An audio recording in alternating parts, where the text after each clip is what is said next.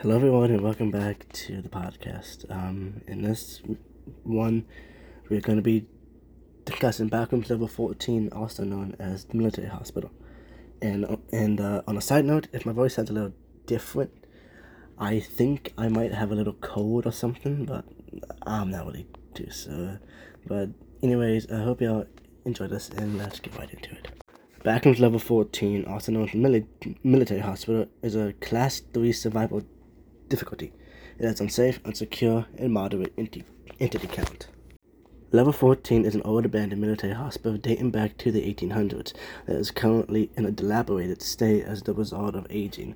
Contaminated water, contaminating body fluid leaks from the pipes and pools on the floor. The ceiling has degraded and the walls can no longer support it. Chunks of rotten wood fall from the ceiling, scattered throughout the hospital walls. Be cautious when navigating, as a chunk of the wall can collapse and crush wanderers and debris. Most walls appear broken or vandalized with a indescribable graffiti. Walls with holes can efficiently function as a small crawling space if necessary. Windows in this level will almost always show a foggy void, and may rarely show the real world from a random window from an abandoned hospital there. They may also show other levels of the backrooms and even real landscapes. One wanderer reported seeing level 44 from one of the windows. It is recommended to avoid the windows at all costs due to them being Entity 2. Bones and decomposed human organs are frequently seen on the floor, but researchers can't determine who they belong to. Ghosts resembling doctors, patients, and nurses appear frequently in this level, but pay no attention to them.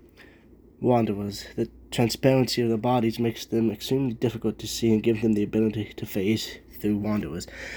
Doctors and nurses act like their frontline counterparts. However, they do not appear to be excellent at their jobs, utilizing outdated 1800 technology and medicine to help patients. Be aware of the fact that despite being apparatus, they can operate tangible objects which can collide with wanderers, injure them.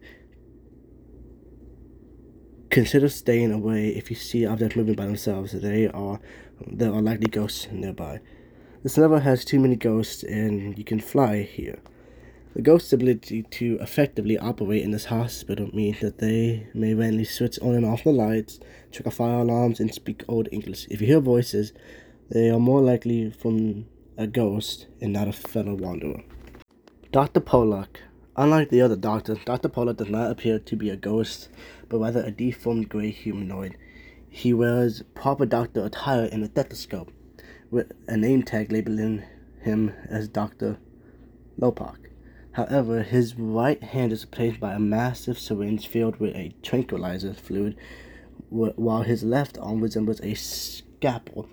This means that he is able to pose an actual threat to wanderers. Upon seeing someone who doesn't look like a doctor, he will start giving chase, ordering the trespasser to stop disturbing the operation of his hospital. If he catches you, he will inject you with a tranquilizer into you, making you unconscious and subsequently dragging your body onto the operator, where he will harvest your organs for purposes that are still not known.